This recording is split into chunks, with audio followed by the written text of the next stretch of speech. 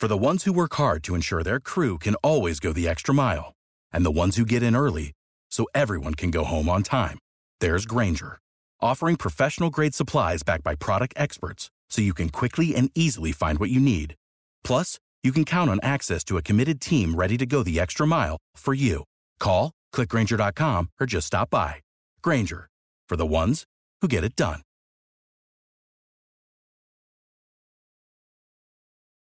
This is a special extended edition of Jacksonville's Morning News on News 104.5 WOKV. Now live from the Harold and Harold Performance Studio, here's your host, Rich Jones. Welcome in. We're in the Harold and Harold Performance Studio for an important reason, and we wanted to spend the next hour really digging deep into, kind of through a local lens, lessons that have been learned already and some of what can be applied for the better safety of our community, both on the streets and also as you enter the school facilities across Duval County. And really, it's not just a Jacksonville issue, it really is a community issue. But I'm joined by Duval County School Superintendent Dr. Patricia Willis to my left, Mayor Lenny Curry in Jacksonville, and Sheriff Mike Williams as well. And the reason why we wanted to bring in the leaders from these organizations is these are the three individuals who can maybe best influence the change that comes. Obviously, there's city council that can act on things. There's school board action that can come as well. But in terms of influencers in our community, we thought it best to bring the three of you in and have an open dialogue about some of the needs that exist, some of the steps that have already been taken in the last week, and really kind of let the emotions of what we saw in Parkland and the emotions of the killing of a 7-year-old boy, Tayshawn Gallen, in the Durkeeville community, kind of level a little bit more and dig deep into tangible solutions. So that's kind of the backdrop here. Dr. Willis, I wanted to start with you. I was sharing with you before the broadcast. My two children are in elementary school, and it was kind of a hard thing when I asked them, and as I picked them up from extended day yesterday, they both said, as I was talking about the day, they said, we did a code red lockdown drill today. And I forgot that actually happens on an annual basis, but I think in that moment it was kind of like, whoa. And they talked about hiding in the closet and hiding under the desk. So clearly there are steps being taken at the local level and within schools immediately in the days and week after Parkland. Are there any changes? Are there any decisions that you've already made to begin to implement in the local school district? Thank you. So actually, when we come to this place where we are, for our schools and for our children, for all of us, it kind of takes us aback because school is the safe place, the safe haven, and we want it to stay that way. But absolutely, following the tragedy in Broward, initially we pulled together our leadership team to look at the processes that we have in place in the district. What are the things that we know we have in place? Let's review those. So we did that from the leadership level, and from there we actually communicated out with our principals and said, here's what we need to do. Schools have safety plans, we have safety teams. Now's the time for us to bring those faculties together and remind them, walk through those things that we normally do. That happened, as a matter of fact, and so probably as a result of that, the code red or code yellow that the students experienced was because this was the time to make sure we all reviewed, understood that. So those things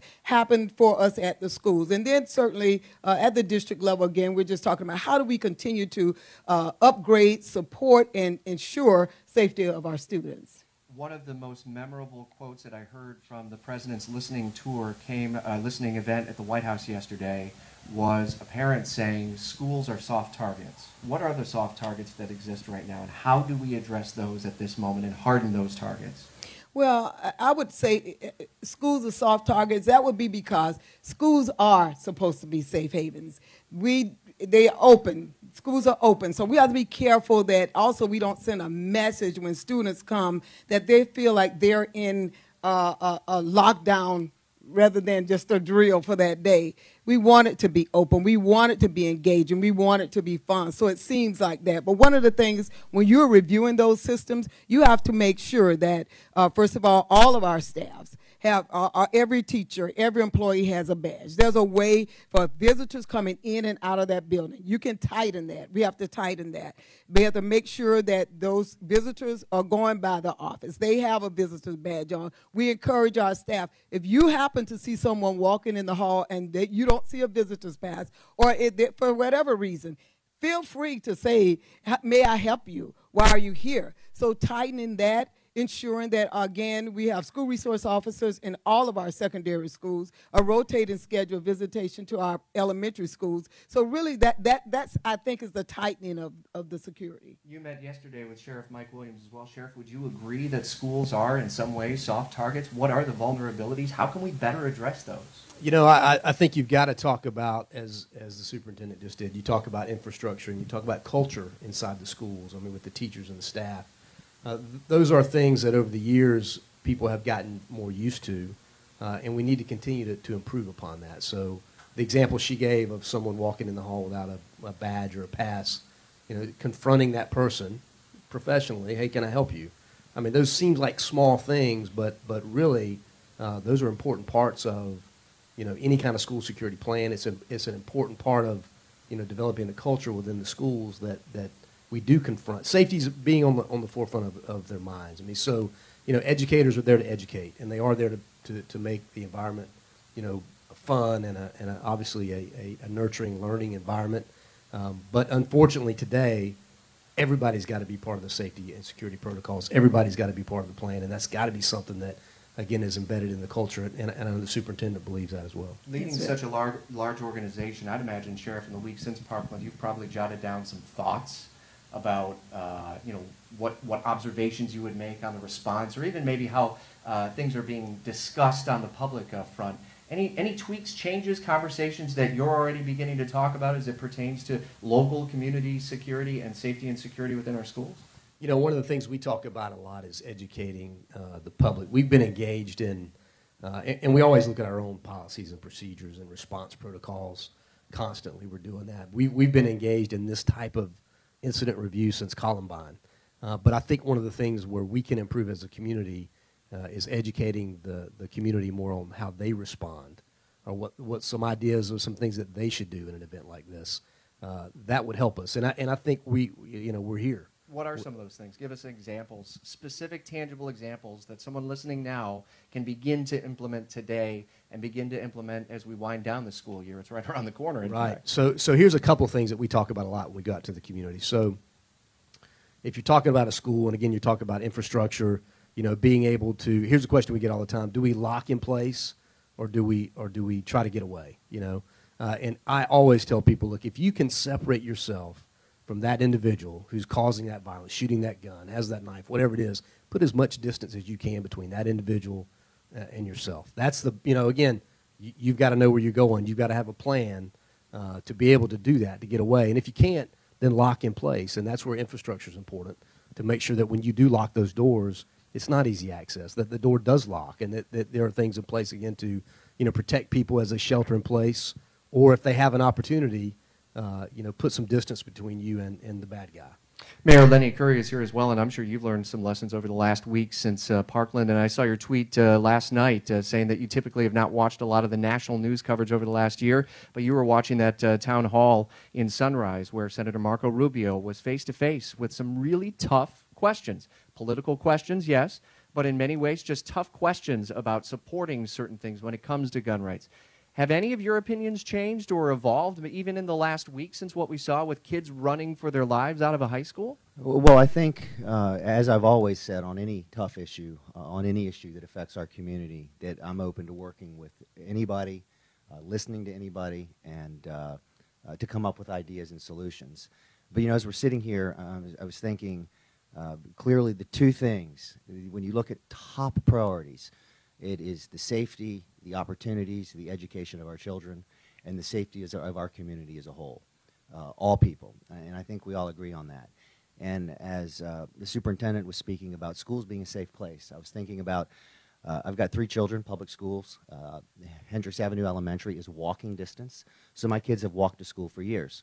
And this morning, I watched my 8-year-old, as I have my other 2 over the years. I watch her walk through the backyard. I watch her go into the schoolyard.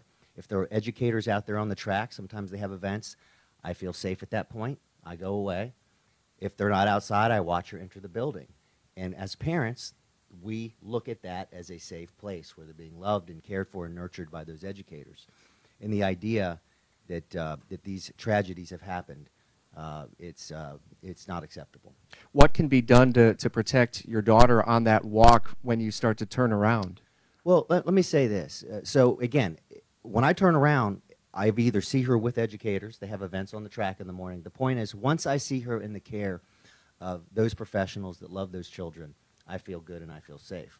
We know, based on what we've seen, that's not always the case. Now, I will say as a compliment to the schools, I know that when I go to Hendricks, I am going to have to go and check in. I'm going to have a name tag, and if I don't, someone is going to stop me. I've seen it happen. And so those are the kind of things that seem simple, but I think make a difference. Dr. Willis, one observation I make, I also have children in the public school system. When I go to the front door, the door's locked. It's a great observation, but I push the button and they buzz me in. I'm in the school now. Is that a vulnerability? Is that being addressed initially? It is being addressed. Go ahead. You're fine. Okay, it's been addressed because as we reviewed our procedures, and I know that there's been discussions about, does the school have a buzzer or not have a buzzer? Here's the thing.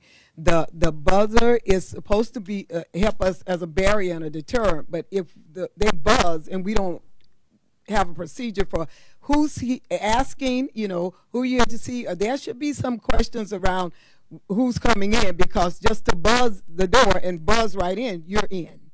And so there's been discussion about that. When that buzz happens, there's a way to see who's at that buzzer, and there's a question that can be asked about coming in, and just being vigilant about paying attention to that, because that could be a vulnerability. We can't have false securities in assuming that just because we have a buzzer, you buzz it, but once that person accesses that building, they're in. So we have to be vigilant about that. You talk about the school environment being a welcoming environment. I think about the preschool and after-school events. To the mayor's point about what happens on the field beforehand, I think about extended day, very open campus, open environment. Are there specific conversations happening already about changes this school year or for the next school year about the preschool and after-school events? So ensuring that those adults who have responsibility for the recreation or the academic support, that there are others there who are being the eyes for them, so that they're paying attention. When we have students outside of the building and they're on the track, we have to keep looking and keep watching. So I think we've heightened that for our teachers, for our staff. And so, yes, we've spoken with them about that. Sheriff Williams, we're going to have a heightened sense of that in the coming weeks probably, and maybe months. But as we've talked about, you mentioned Columbine, that's 20 years ago now, and even Sandy Hook, which is still, you think about it and it immediately triggers emotions. But the reality is 3 to 6 months from now, we will waver and we won't be as vigilant. How do we ensure that that doesn't happen? Well, I think you continue to have conversations like this, and I think you continue to, through those conversations and through some policies and procedures and exercises and policy review, that you keep this on the forefront of people's minds. So it's important that we don't just react and respond out of emotion, but there's some change that happens at the end of that, so that the culture inside the school improves. It's good today, and like anything, it can get better. But the culture of hey, I am a part of the security plan. Whether I am, taking out the garbage, or whether I am the superintendent, I'm part of the security plan of Duval County Public Schools. And so, and I know that's part of the culture of their organization. So those are the kind of things I think that we've got to continue to do is not forget about it, not let emotions run away with us, and then not follow through with things. But again, at where we are today in our society, in our community, we all have to play a part in keeping this community safe. What's the role of city government when most of schools are funded through the state? Is there a role for city government to play, for city council to play in addressing some of these issues? And can it happen in reality in this budget year, or are we looking out years from here, Mayor? Well, I think one of the first things, as with any issue you're dealing with in organizations, if you're just reacting without relationships and engagement, it's tough because you don't have trust. And the three of us have had conversations numerous times on easy issues and on tough issues, which makes it easier then to get together when you have to. Supportive of, with resources that JSO needs. I think that my budgets have demonstrated that. We are the city. We just reorganized the way we deliver children's programs for what we call At Hope Kids. So that's the prevention and intervention piece. And let me say something about that in light of what we've seen happen this week. When we created that new legislation for how do we deliver services to children that have the most needs. There were advocates that really pushed for mental health to be a part of that legislation. And it's included in there because of those advocates. And I think I know that is a very important piece of how we move forward in dealing with these issues facing our schools. I want to talk a little bit more about the mental health component and some of the tough questions that have been raised about even guns in schools, arming teachers and administrators who have specialties and trainings. We'll get into that as our roundtable continues with Dr. Patricia Willis, Mayor Lenny Curry, and Sheriff Mike Williams on News 104.5 WOKV. This is a special extended edition of Jacksonville's Morning News on News 104.5 WOKV. Now live from the Herald and Herald Performance Studio, here's your host, Rich Jones.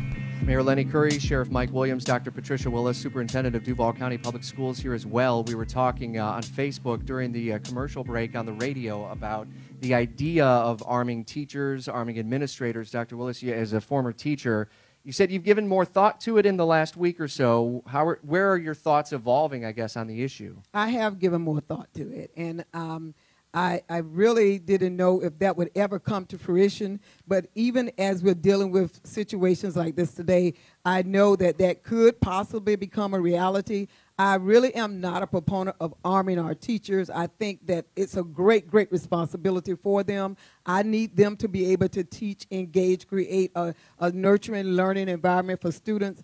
And I need for them to feel secure that we will make available the security they need. Should there be an armed guard in our schools? I think so. I think our school resource officers, but I don't know that that's the role that we would ask the teachers to take, because I just think I think about the training and how much training that would be in addition to what they already have to do. So currently, that's where I stand on teachers being armed. Sheriff, you were talking about it as well on video as well, that when you encounter someone with a gun and you have to make that decision, that's asking a lot of that individual, whether it be a teacher, an administrator, or one of the ideas we've heard as well is, say, retired military who could be working in a liaison role within the school district. So whoever it is that's in that role, and again, I would agree with the superintendent. I think that's too much to ask of a teacher or a school administrator in a facility like that. That individual needs to have the proper training, and it's not rubber stamp training. It needs to be consistent. So they've got to have in their scheduling the ability to constantly train. And again, because again, as we talk worst case scenario, probably one of the most challenging situations you can be in as a law enforcement officer is be in a confined space with another individual and talking about having a gun battle. I mean, that's an incredibly challenging position. We spend, months and months and months on basic law enforcement training, and then people train their whole careers for that exact type of event. So to think that you're just going to have one class and give a teacher a gun and check the box I don't think it's answering the question. We have a whole half hour that we want to delve deeper into the issues beyond school as well, looking more broadly at the community and questions about raising ages for gun ownership, and can something like that try to address gun violence in the city of Jacksonville? We'll talk with Mayor Curry about that, some of the mental health questions that have come up as well, as our roundtable continues on News 104.5 WOKV. This is a special extended edition of Jacksonville's Morning News on News 104.5 WOKV. Now live from the Herald and Herald Performance Studio, here's your host, Rich Jones. Joined alongside Dr. Patricia Willis, the Duval County School Superintendent, Mayor Lenny Curry, and Jacksonville Sheriff Mike Williams as well. And we left off on Facebook talking about some of the threats that maybe have already been diminished at the school level and even at the community level. And we don't even hear about it because, unfortunately, in the news, you're only going to hear about the crime after it happened as opposed to how to prevent it or how it didn't happen. That can't necessarily be publicized. And that got us talking a little bit about planting the seeds of cooperation between all parties in the city of Jacksonville. And this probably extends well beyond Jacksonville into Orange Park and through St. Johns County and into St. Augustine schools and whatnot, that these kinds of conversations have to be ready for the next generations when there's a new sheriff, when there's a new mayor, a new superintendent, or someone who isn't on an interim basis, that whoever is in that role, that the how we address these threats can be taken. The concern is that since Parkland, Superintendent Willis, we've had at least 17 known threats, publicized at least, within the school system. That's troubling. How much of that is like copycat, I guess? And how are you all planting the seeds to ensure that once this dies down, in the years to come, the right kind of collaboration is in place to try to diminish threats before we see the worst case scenario? Absolutely. So, and we have seen a number of threats. And I think as a result of when there's a tragic event as high profile as this, you see copycats. There's a trend that just follows that. But when we get the threats, as we get them recently daily, we take every one of them seriously. We have to. We make sure that we communicate to our school resource officer who, in collaboration with the Jacksonville Sheriff's Office, we're on it to ensure that until we know that none of them are credible threats, that we are on it. So those threats do happen, as I said, when you have something this high profile, you can expect that those will happen. But we, on the other side of that, I think we have started to talk about on Facebook is, so how do we make a difference for these students who would be a part of this, or someone speaking into their lives about their alternatives, their opportunities, or if they're dealing with situations. So Mayor shared with us his conversations that he has with his own students, his own children at home. And so what is happening for other children? Not other children. They don't all have that supportive family structure,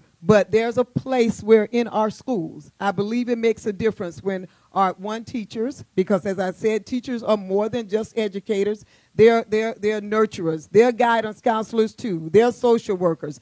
They have those conversations with children that I truly believe make a difference for those children. And so those conversations do happen, and I think it makes a difference and it impacts what happens for these students. Mayor, Kids Hope Alliance is just getting off the ground. If we're sitting here a year from now, are we in the same situation? I mean, what programs are envisioned to be in place to ensure that we're not having this kind of conversation about dealing with a problem with a solution that may be harder to reach each year?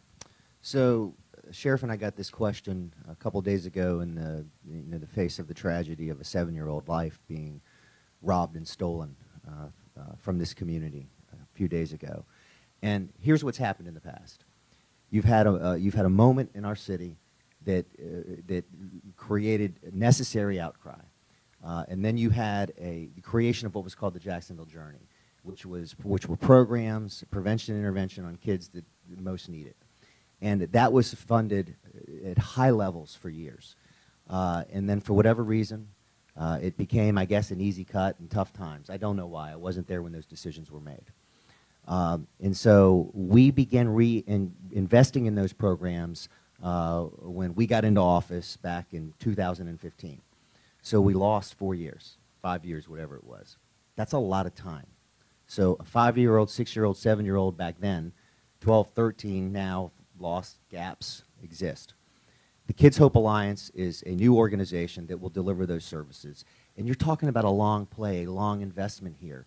And we have to get it right. But here's what has to happen.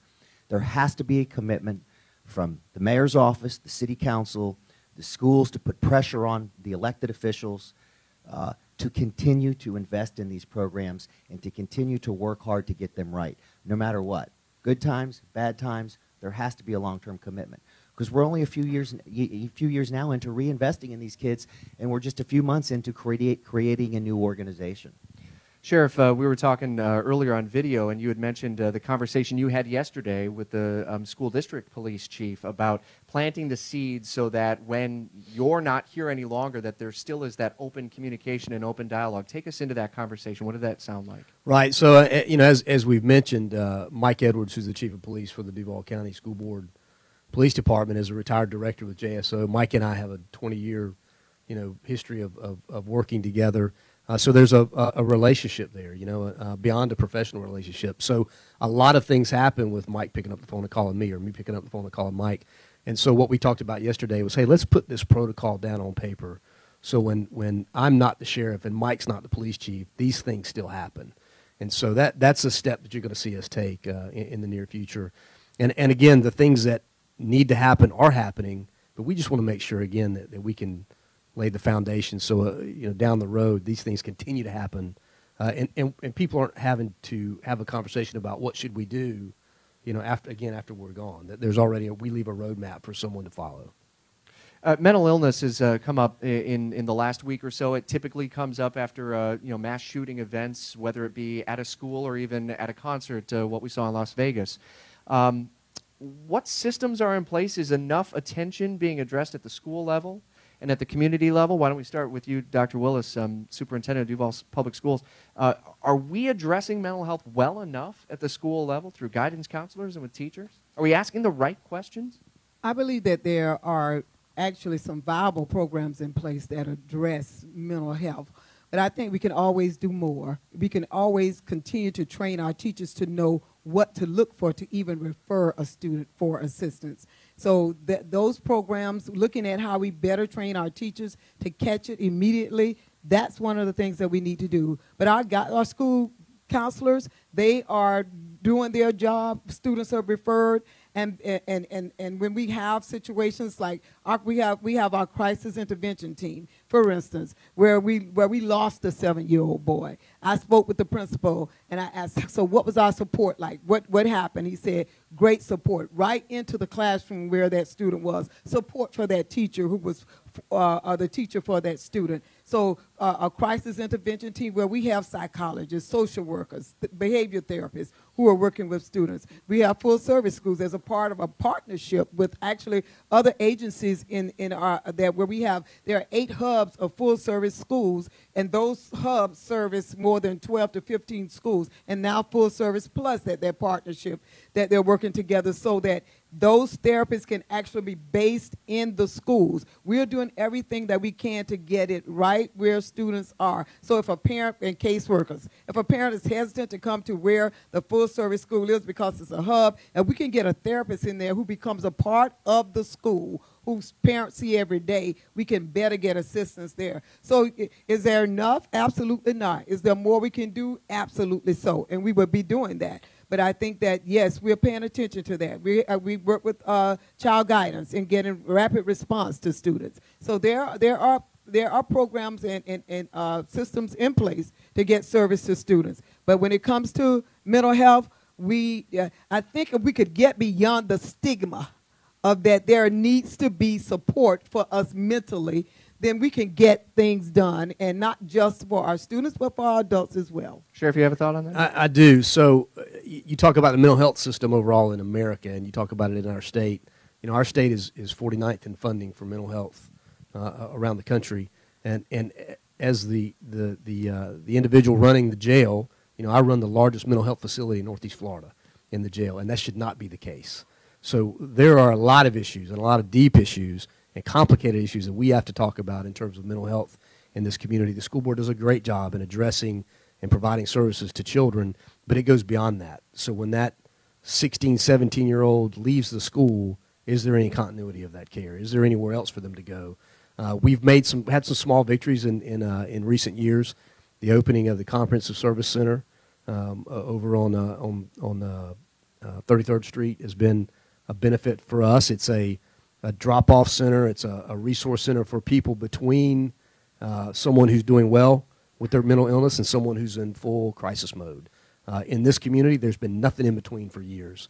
And so we've got one of those facilities open today, and it's paying dividends. But we need more of things like that. Too many people in this community, the default plan for their family is to wait for their loved one who's struggling with mental illness to be in full-blown crisis mode, and then we call the police.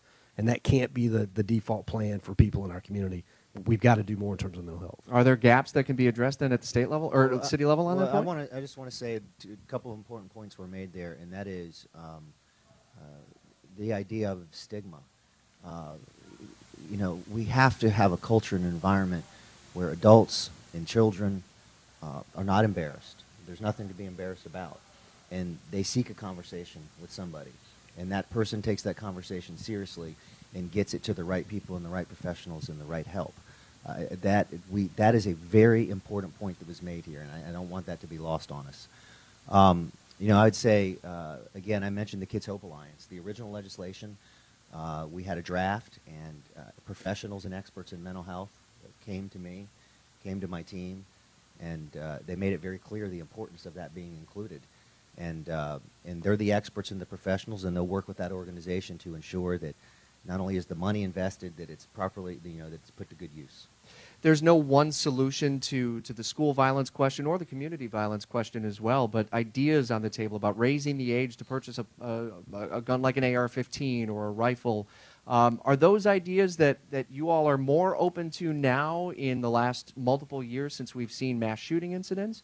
Or what vulnerabilities do you see in just throwing out an idea on the wall to see if it sticks, Sheriff Williams? So I think after the issue or the incident in Parkland, you can't not talk about anything. You've got to put things on the table, talk about it. But I would say this: when you talk about community violence, which is, every city in America struggles with some level of violent crime in their community, and an issue like Parkland, you can say community violence and kind of give it the overarching umbrella, but there's a couple of different issues embedded there, and so while raising the age of purchasing a firearm may be an effective conversation for someone, like the shooter in Parkland, it may not be for the gangbanger or a drug dealer on the street, because they're not getting that gun at a gun store anyway. So I think those are, again, different paths to the same conversation that we have to have, but very complicated, no doubt. We'll close by looking ahead to some of the next steps that you can expect to see both on the streets in Jacksonville, within our schools, as well as our roundtable continues. Dr. Patricia Willis, Lenny Curry, Mayor of Jacksonville, and the Sheriff of Jacksonville, Mike Williams, as well. It's 9:49 on News 104.5 WOKV.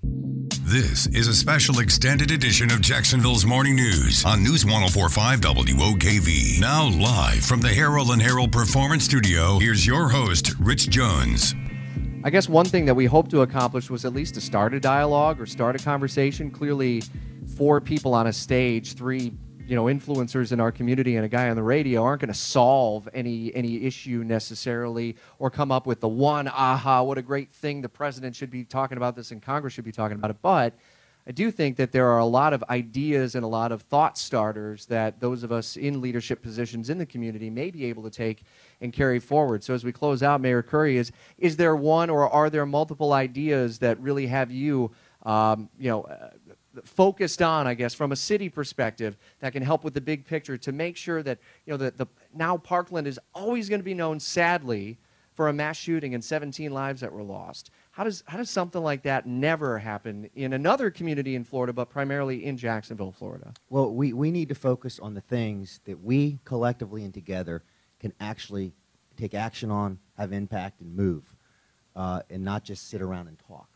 And much of that has come up today. I'd be supportive of, they talked about potentially having more law enforcement in schools. If that's an idea to move forward with, I'm supportive of doing anything I can to help that. A continued investment in children and after-school programs, kids that have the highest needs, and to make sure we get that right. So, let's pick 2 or 3 things that we can act on, because if we get caught up in debates that go on and on and on and on, action won't happen. But I know what you heard here today is there is action happening, there can be improvement, and we're all going to work together. Sheriff, on your level, I would imagine that a fair amount of dialogue happens that ultimately gets into the planning stages. As the mayor had just said, you can't, or we were maybe talking about a little bit earlier, you can't necessarily just chase a problem by throwing a lot of resources at it. But is there room to throw more resources? We talked about the officers that are in place in secondary schools. Can we make sure, and I don't know if there is an appetite for it in every school. I don't know if I want to see you in my kid's school unless you're there to teach Sure. the kids. But then again, is there room for that? What can we look for next in the next 3 to 6 months from your office and as it pertains to school violence? And as it pertains to school safety and security, we have those conversations with the school board and the Duval County School Board Police and our interactions with them as well. But I think those are all options that are on the table, whether it's armed security, whether it's another police officer, whether it's more infrastructure improvements at schools, whether it's safety and security protocols that everybody knows and culturally everybody accepts, and is putting those things in practice every day. Those are the kind of things I think that here locally, again, that we can really impact and impact safety in the schools and in our community. Dr. Willis, as a parent, what can I look for the rest of this school year and into the 2018-2019 school year that helps keep safety but make sure that my elementary school isn't a fortress for some reason where you got to walk through metal detectors and things like that? Absolutely. So we do want to ensure, I think that as professionals, as educators, as adults, that we have a responsibility that our children, that their innocence is not completely stolen. They do have a right to have a world where they feel safe. And so in our role at the schools, we will be consistent about looking at our practices and procedures so that it's not, we don't let our guards down, so to speak, that it becomes truly a pattern of what we do so that it becomes a part of what we do every day, and students are not distracted because all of a sudden, we're having a drill, but it becomes a part of what we do every day. And we can continue to have open lines of communication with our partners at the school, JSO, our partners at the mayor's office, city council, all of that, all of us. I think we can get so much done. I certainly didn't say it if it didn't matter who got the credit. If all of us could work together, we certainly can get that done. There has to be a unified force. There has to be, and that has to be the message that we send to the community so that there's no fingers pointed. I tell you, it doesn't matter who we try to give credit or point the finger at. What matters is that we make the difference for our community, for our children, and so we will continue to make sure those practices are in place, that we have open lines of communication, certainly as long as I'm in this role and in this seat. That will happen. You proud of some of those high school kids from Parkland and the way that they have vocalized their concerns? I saw you smile as well, Sharon. Yeah, so proud of them that their voices are heard. Even as we look at yesterday was a kind of a nationwide walkout day. And so we communicated to our secondary principals, even though in our code of conduct it speaks to demonstrations that students can be disciplined for. The message we sent was we're going to create a peaceful, organized assembly where we support students. And if they want to write letters to Broward, if they want to write letters to legislators, we're going to create a space for that for them so it becomes peaceful and organized and not disruptive. We hope it was a thoughtful discussion and that some of the ideas can maybe stick in our community. And obviously there's the accountability piece, so maybe we'll check in a few months and see what sort of impacts have been made in the community, what may happen next.